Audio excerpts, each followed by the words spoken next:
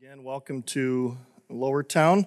Glad you're here. Those of you who don't know me, my name is Brian, lead pastor here at Hope Lowertown, and I do want to give a big shout out to Paul Stiver for filling in and the work that he did last week. I don't think he said this, but he drove back from Milwaukee. Was it that night or that morning, like 2 a.m. you came back? Yeah. So, and it's not because we don't have enough preachers. It's more all the setup stuff is just a pain. And so, but now that I know that people are coming back and with the AV help, we're going to get you more of you trained on that, which will be nice. So, anyways, thankful for Paul and Allison. Thank you for all that they do around here. So this is week 20, actually, of our study in Hebrews, and we've been looking at how Jesus is greater. And for 20 weeks, it's just been over and over and over. Jesus is greater, Jesus is greater, Jesus is greater. He's greater than our inadequacies. He's greater than the angels. He's greater than Moses. He's greater than anything we could possibly imagine.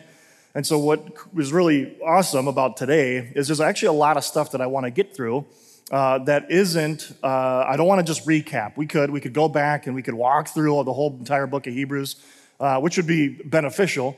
But just for time's sake, I don't want to necessarily just do that. Just remember that what is the book of Hebrews about? It's about how Jesus is greater. But he's greater than our old way of thinking. He's greater than the Old Testament. He's greater than the blood of bulls and goats and animals. He's greater, period.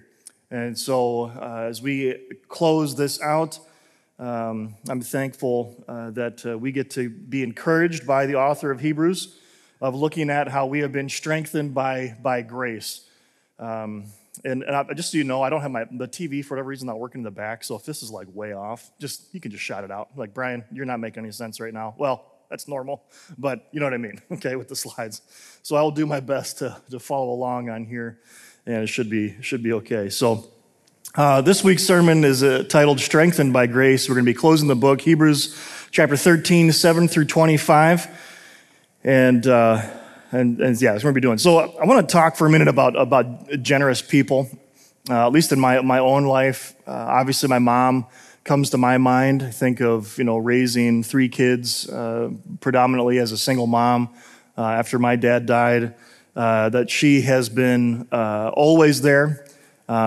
She's just been great, and she's a lot of fun to be around. I think because of what we went through as a family, she kind of weirdly blurred the line between like mom and friend in a good way. I still respect my mom, but I remember, even like dating Angela, like I would say things to my mom, like, dude, hey, show some respect. I'm like, oh, that's my mom. Like, I don't know, like it's okay. Like, we're fine. That's how she is. And it's actually her birthday today. So I would sing, but she's not here. But big 6'5", and so excited for her. Anyways, thankful for my mom. Thankful for a lot of you, especially after the kids were born, to be able to get meals and see faces. I think especially during pandemic, things were a little weird and iffy of like normally people would come over. Now, selfishly, I'm glad that no one was able to come to the hospital so we could sleep. If you remember those good old days when you're in the hospital and like your wife has just given birth, whatever, and it's just exhausting. And then it's like grandma and grandpa and all these people want to come in and see the kid, and it's like, would you leave us alone? That's how I feel. But I love my in-laws. Don't hear that. I love everyone. I love them all. But but I am very grateful. Even we have neighbors who don't know Jesus, but just wanted to show generosity. And one of the big ones, I asked Angela about it, because it's not just financial, right? People give of their time, they give of their energy, their resources. But I remember, and I'll always forget this, and I don't remember the guy's name, honestly, but it was when I first started ministry, so this would have been 12 years ago, that I was hired as a college pastor down in Illinois. And we had just gotten married, Angela and I got this knock at our door. We lived like in a parsonage, kind of like a house that the church owned. And we got this knock on the door, and I answered it, and it was a gentleman from the church, an older gentleman, and I don't remember his name, but he handed me a check. I remember it was for $500, and at that time, I was this, college pastor. Basically, half of my salary was to give us housing, to use this place to live in. Angela had just graduated. She was unemployed at the time, and we didn't have a lot of money. And I remember this guy, well, we just gotten married, so we had some leftover money. We weren't hurting or anything like that. We just were, poor newlyweds, which was join the club, right? It wasn't a big deal. But I remember, though, he gave us this check for $500, and I said, wow, thank you. What's this for? Is this for the wedding? And he's like, no, this is not for the wedding. It's not for anything. I just want to bless you guys. And he said, but here's the deal. You're only allowed to spend this on things that are fun. You're only allowed to spend it on things that you've always wanted, but you just haven't been able to get. And it was a huge blessing. I remember I got a suit that I still have. Whether I fit in it is a whole other conversation. But I remember I got a suit. I remember Angela got this really nice coat. We got an espresso machine that, again, we still have, but we don't use. It's always one of those, when you buy an espresso machine, you're like, yeah, this could be awesome. And we use it we used it for like a year, and it's like, yeah, it's a lot of work. But I just remember that guy. And that time, just the joy it was to be able to go and spend money on ourselves, just the generosity, that it was completely unexpected. I was completely unprepared for it. And as it has been, the entire book of Hebrews, that we just see the generosity and the love and the grace of Jesus that he just pours out and he lavishes on us, his grace and his love and his mercy and his compassion and his generosity, that he made a sacrifice just like friends and family do for us. They make a sacrifice and honestly expect nothing in return. So this passage, it's a longer chunk. It would probably be beneficial to have split it up into two different sermons, but just for the time's sake, I'm gonna go through. So it may seem very disjointed. If I gave you an outline, it'd be like, I'm not seeing the flow here. It's because there isn't one. I even kind of pieced it apart, kind of took the chapter and moved some verses around. We will read all the verses, but just not in the right order, if that makes sense. I was trying to make it work a little bit better for just our time this morning. So the first thing, as far as point one, is imitate my faith. And this is one of these passages that you read in Scripture that are very humbling, I think, especially for anybody who is in leadership or at a church or in ministry in general. These are heavy verses. These are verses that, if I wasn't a believer in the sovereignty of God, would keep me up at night. They're incredibly humbling. And so I want to walk through these verses. So starting off, just our first verse that we're going to be looking at is verse 7 is this. Remember your leaders, those who spoke to you in the word of God. Consider the outcome of their way of life and imitate their faith.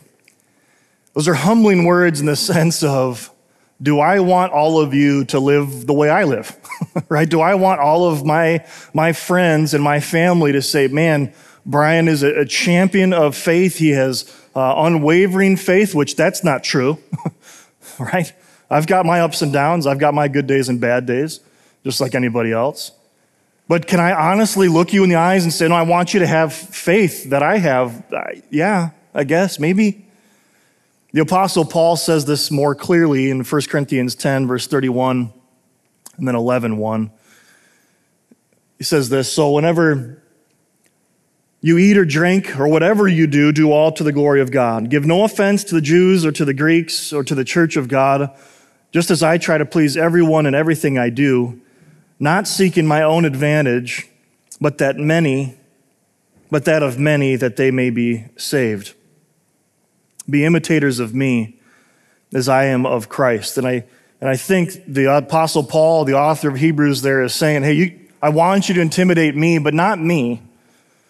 Not me personally, not my failures, not my sin, not my inadequacies, but my faith. Can I encourage you? And in the same way, the Apostle Paul says, and I want you to imitate me, not because of who I am, but because of who Christ is, because of who my Lord and my Savior is. And this year, I've been in full-time ministry now for 12 years.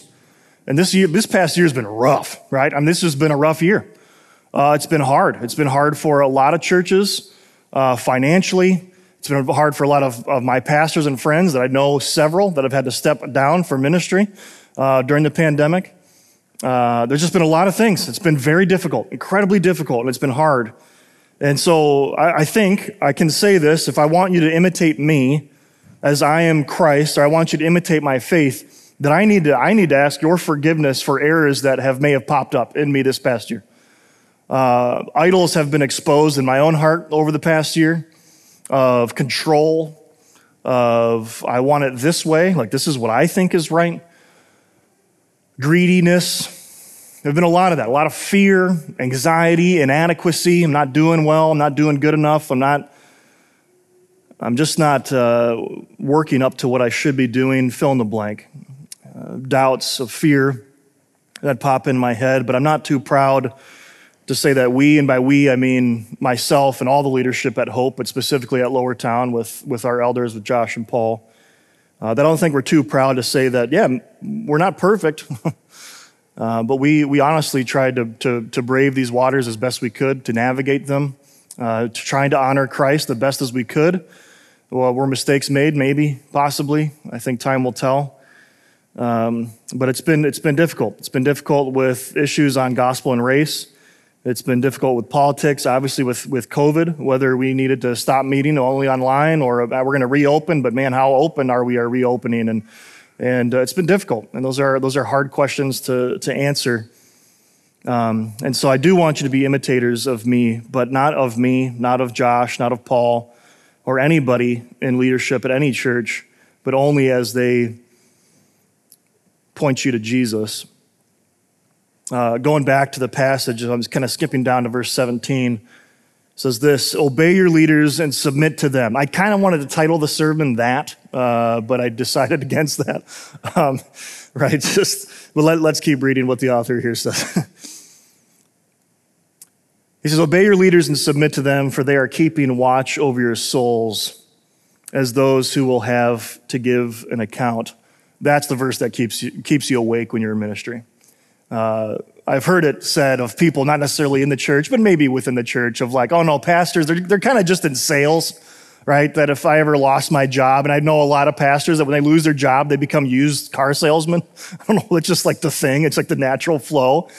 And then it's been said to me many times, like, oh yeah, it's kind of like sales. And it's like, yeah, except it's for the eternal soul, right? Like it's kind of weighty, right?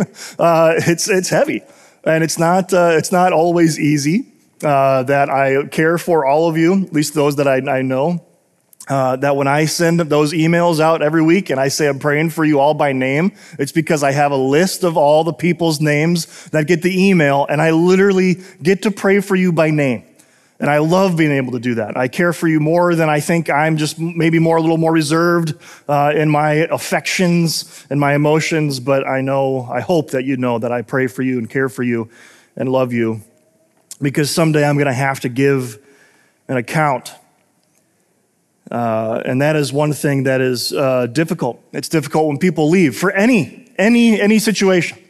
That we've had friends move away for a different job or whatever. We've had people leave over this past year because of decisions that we've made and positions that we've held that I believe are firm and grounded in the gospel of Jesus Christ, and yet people will walk away and those hurt.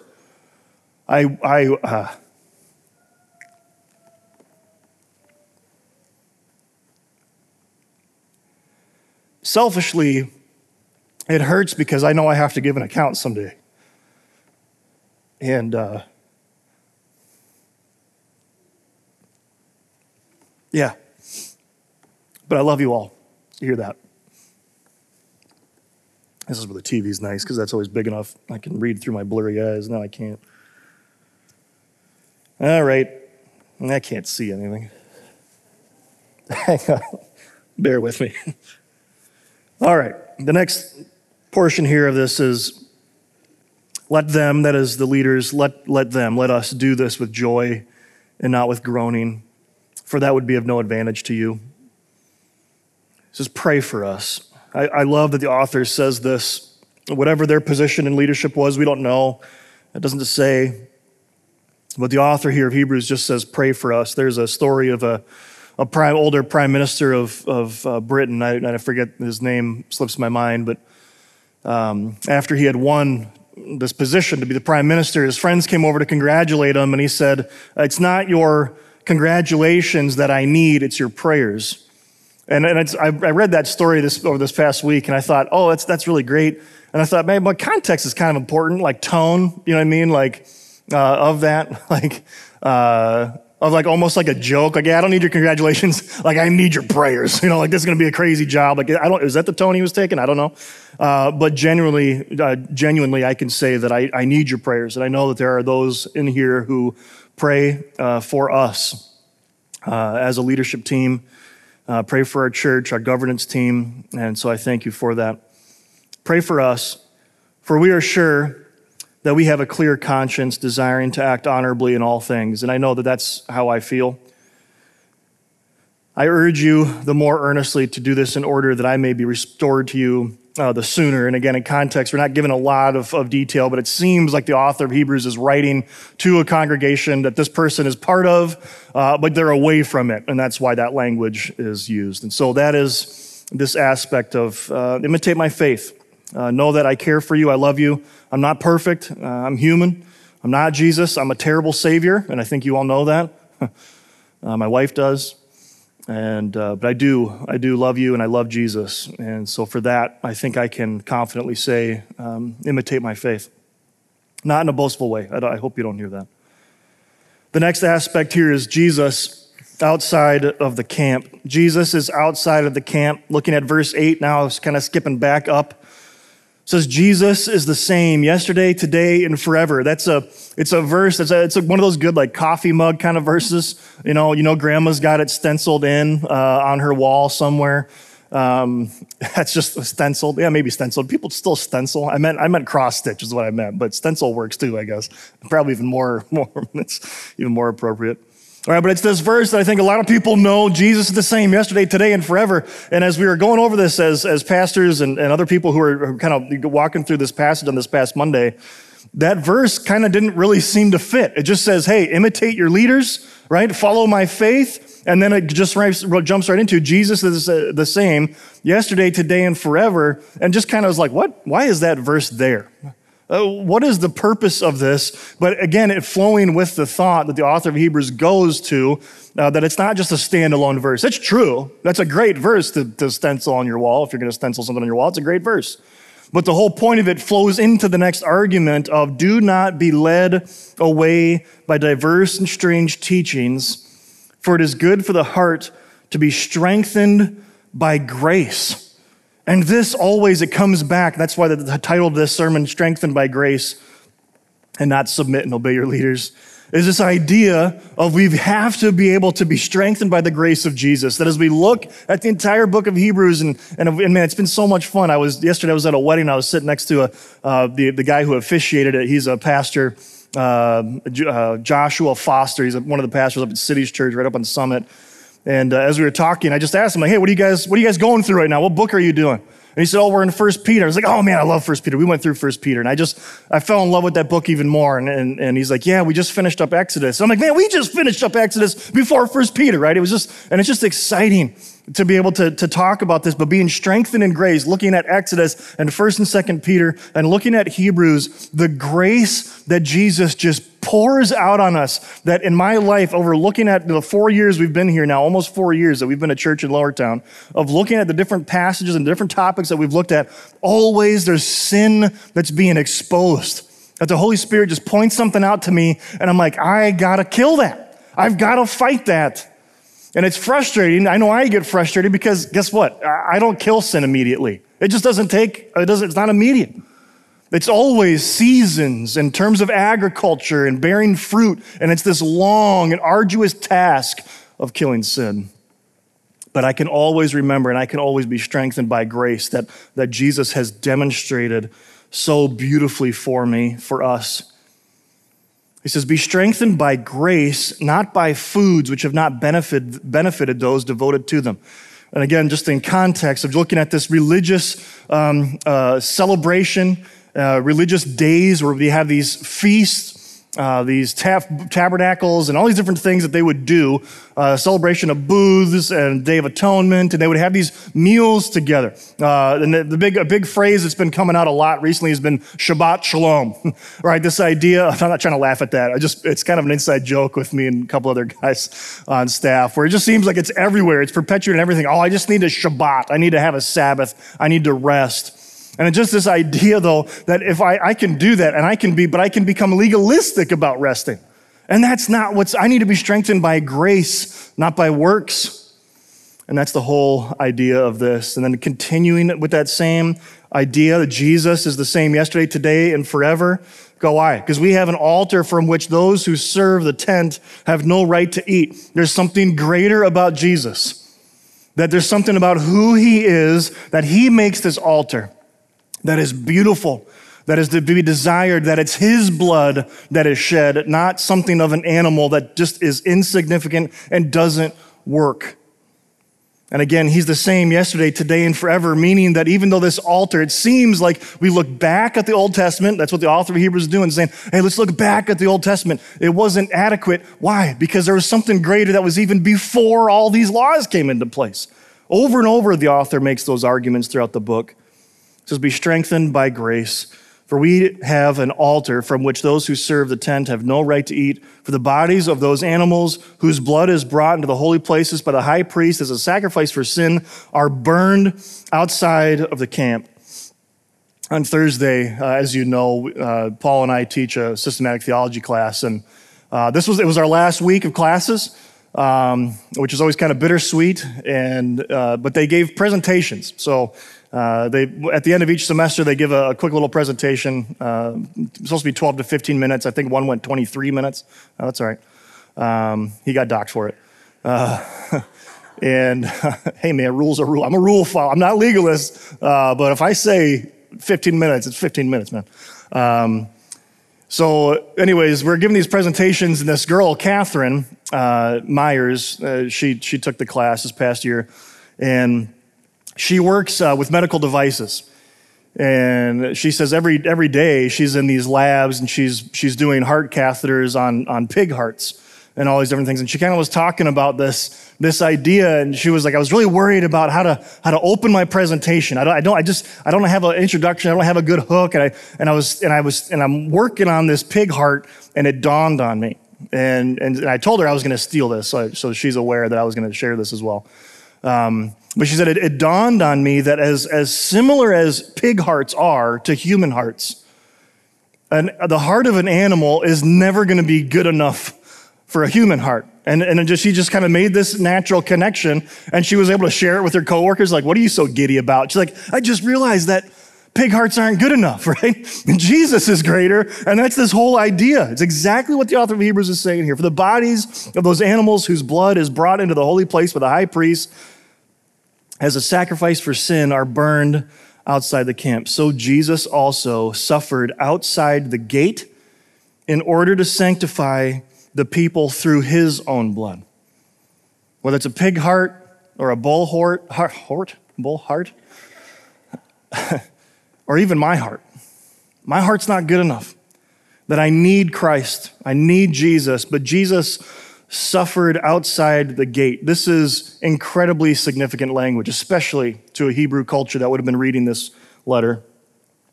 To be outside the camp is to be in exile. It's to be abandoned. It's to be even outside of the camp in the sense of even my religion. That you had to be an Israelite, you had to be Jewish to get in the camp, and only then could you worship in the tabernacle or the temple. So to be kicked outside of the camp is saying, I can't even worship anymore. It was a really big deal. So this language here of Jesus suffering outside the gate, outside of the camp, in order to sanctify people through his own blood so that we can go inside the camp, so we can be brought near. In Mark chapter 1, there's this beautiful parable, not a parable, sorry, it's a story. In Mark chapter 1 of Jesus healing a leper. Let me just read this story, and then I'll make some comments. It says this, and a leper came to him, imploring him and kneeling, and said to him, if you will, you can make me clean. Moved with pity or compassion, he stretched out his hand and touched him, and said to him, I will be clean. And immediately the leprosy left him, and he was made clean. Jesus sternly charged him and sent him away at once and said to him, see that you say nothing to anyone, but go, show yourself to the priest and offer for your cleansing what Moses commanded for a proof of them. But he went out and began to talk freely about it. This is the healed man now. He went out and began to talk freely about it and to spread the news so that Jesus could no longer openly enter a town, but was out in desolate places, and people were coming to him from every quarter. What happens? This individual comes to him, this leper, and if we look at the law of Moses that Jesus is talking about in the book Leviticus 13, starting in verse 45, it says, the leprous person who has a disease shall wear torn clothes and let the hair of his head hang loose, and he shall cover his upper lip and cry out, unclean, unclean. He shall remain unclean as long as he has the disease. He is unclean. He shall live alone, and his dwelling shall be outside the camp. And this is an entire chapter. I just grabbed 2 verses. It's like 50 verses in this chapter, just detailing if someone has a skin disease, how they need to live. This is how they need to approach the priest, that they need to be cleansed for at least 7 days, make sure there's nothing else that pops up, and then the priest can declare them clean with the hyssop branch of saying, no, you're clean. And this is what should be happening. So this leper comes to Jesus, and he's crying out, I'm unclean, but Jesus, you can make me clean. You can make me clean. And what happens in this situation, just like any other situation where a leper or someone with a disease is involved, the woman who had an issue with bleeding, that she was unclean. She wasn't allowed to be in the camp. Jesus shows mercy. And why are they supposed to be outside? Because they're unclean. And if they come in contact with anybody, if they touch anyone, now the person that they touch becomes unclean. And that person has to be outside the camp for 7 days until they are checked by the priest to make sure that they're clean. And what happens in this case is that Jesus decides, no, I'm going to clean you. So the unclean person touches Jesus or is touched by Jesus. And rather than Jesus being made unclean, that which is unclean is made clean. That is what we should be strengthened by. That our hearts that are wicked and unclean, that Jesus is the one who reaches out and touches us and makes us clean. But it's not just cleansing, and even with the issue and the story of the leper and many lepers who Jesus heals, Jesus then is not allowed to go back inside the cities. So because he did this miracle, because this individual didn't do what Jesus said, and he went and told everyone, hey man, this guy, he must be the Messiah, he healed me, Jesus wasn't even allowed back into the cities. He had to stay out in the wilderness, and it says specifically here in Mark, in these desolate places. But Jesus doesn't just heal lepers, he heals people's hearts. So again, it says here in verse 12 of Hebrews 13, so Jesus also suffered outside the gate in order to sanctify the people through his own blood. That as we looked at a couple weeks ago, this idea of the 2 mountains, we have Mount Sinai and the law, and Jesus says, law, you're done, get thrown into the sea, and he establishes Calvary. How? Through Golgotha, this torture place that was set outside of the camp, outside of Jerusalem, that Jesus goes outside of the city to be executed so that we can have life, so that we can be made whole, so that we can be made clean. And that is generosity that we don't deserve. That is amazing grace. There's that phrase, the tough get going, when the going gets tough, the tough get going. But what we can understand from Jesus is that when the going gets tough, it's not the tough who get going, but those who recognize their spiritual weakness and their sickness and their death, and those who rely on the blood of Jesus, that he is the one who gets us going.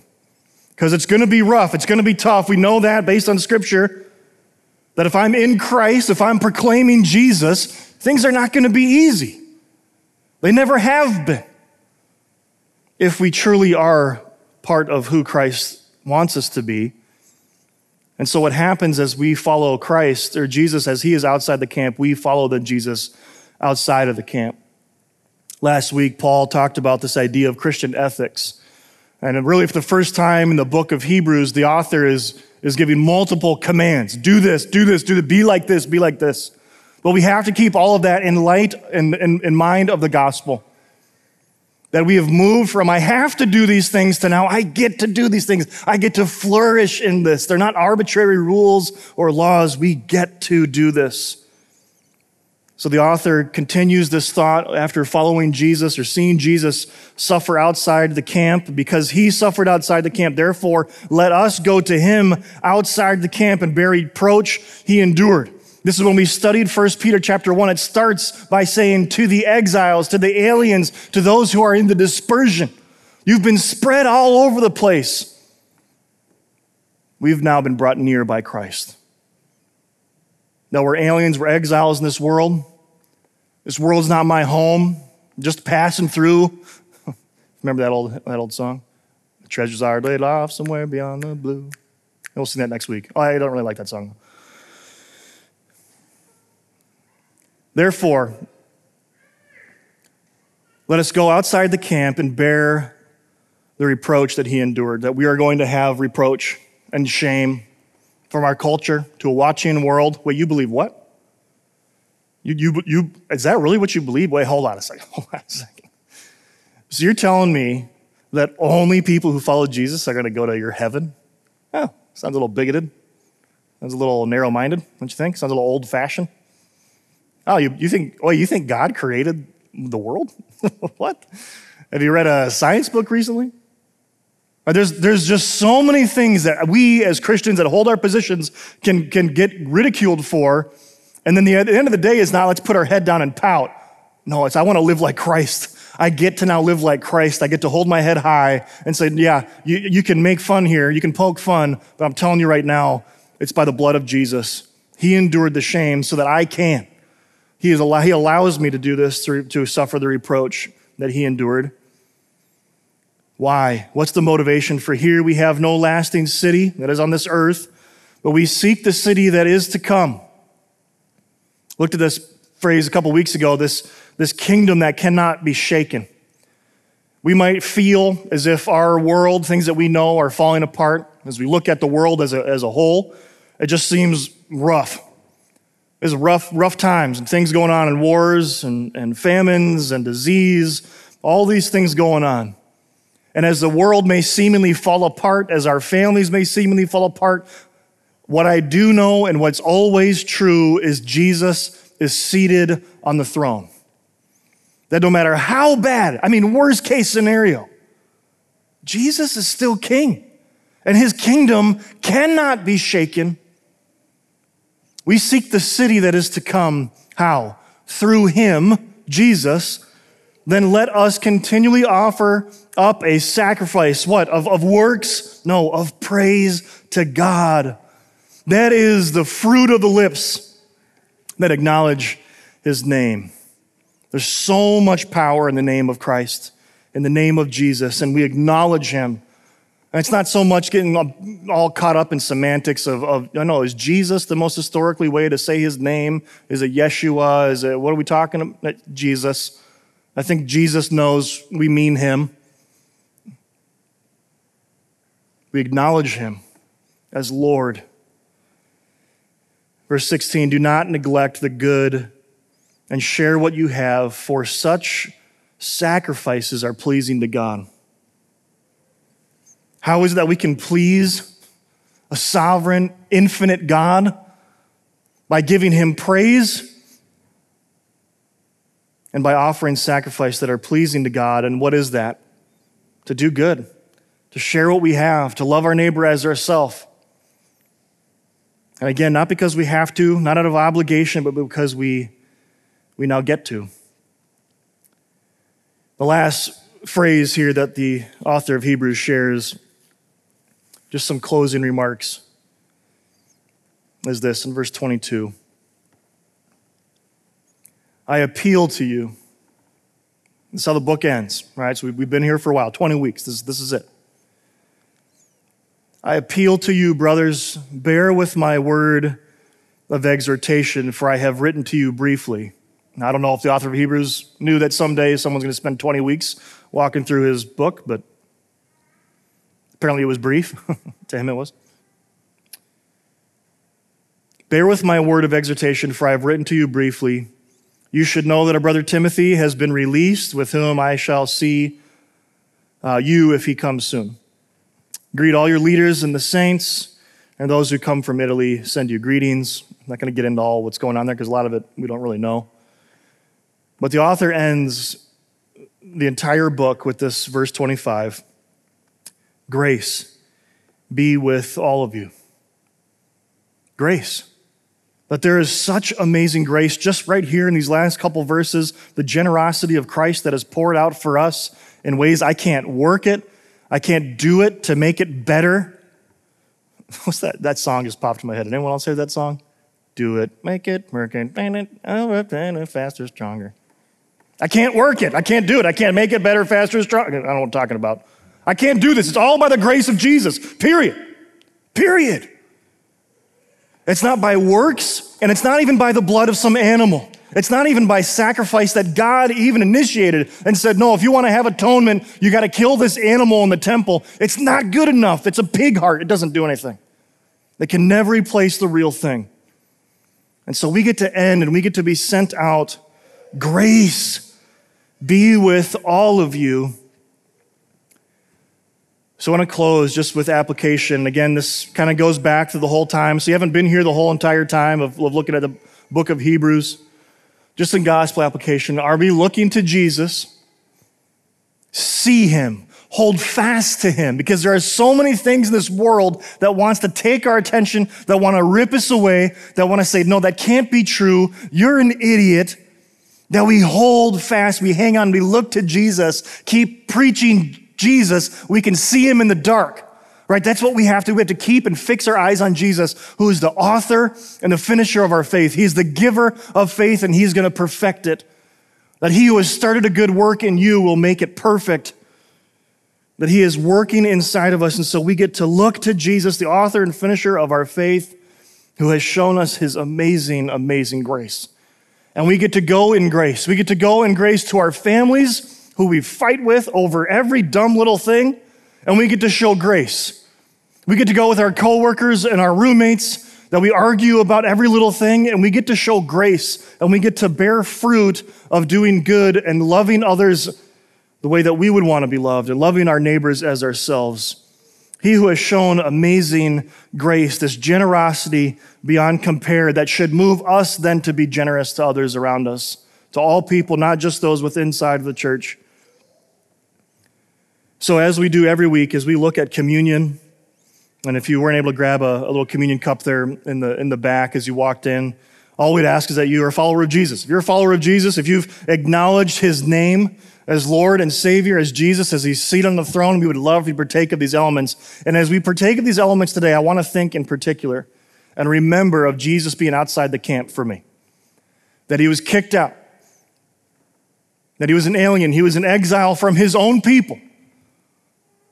And he shed his blood, not the blood of a pig or the blood of an animal or some sheep or goat or bull, but his own blood. And so we take that juice that represents his blood that was shed for us, and we get to partake of that, and we can be strengthened in grace, and then we walk out of these doors, we can go in grace. And as we take that little wafer that represents his body that was broken for us, that's one thing. I remember having just the debate with myself back then. I didn't have any other elders here to make the decision to do communion every week. And I kind of went back and forth, like, yeah, but if we do it every week, it's just going to get old. And now 4 years in, the answer to me is no. So the answer to me is I get to every single week look at my brothers and sisters, and I get to partake of these elements that I get to remember the sacrifice of Jesus and the grace that he has, for no merit of my own, lavished upon me. I get to confess my sin individually, corporately, nationally. I get to confess my prayer, and I get to go to Jesus, who has shed his blood and broken his body for me. And I'm reminded that he suffered guilt and shame outside of the camp, and now as his follower, we also bear the reproach that he endured, and we get to partake in his suffering as we remember the elements.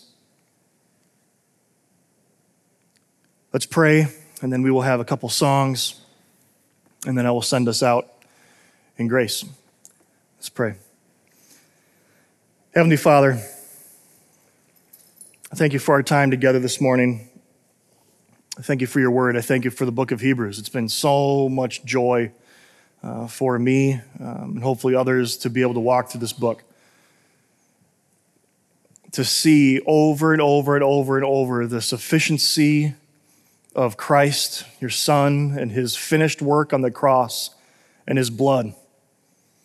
There's nothing that I could have ever done to atone for it. There's no sacrifice that I could have ever made to atone for my sins. I needed the blood of your Son to show me grace, to give me life.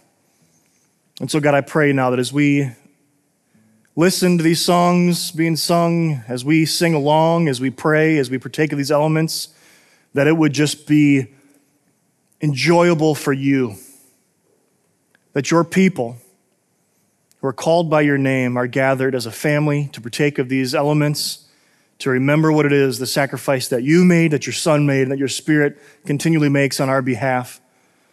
So God, now I pray that you'd receive the honor and the glory that is so wonderfully due your name. And it's in the name of Jesus that we acknowledge that name and his power and his supremacy, his kingdom that cannot be shaken, that we pray. Amen.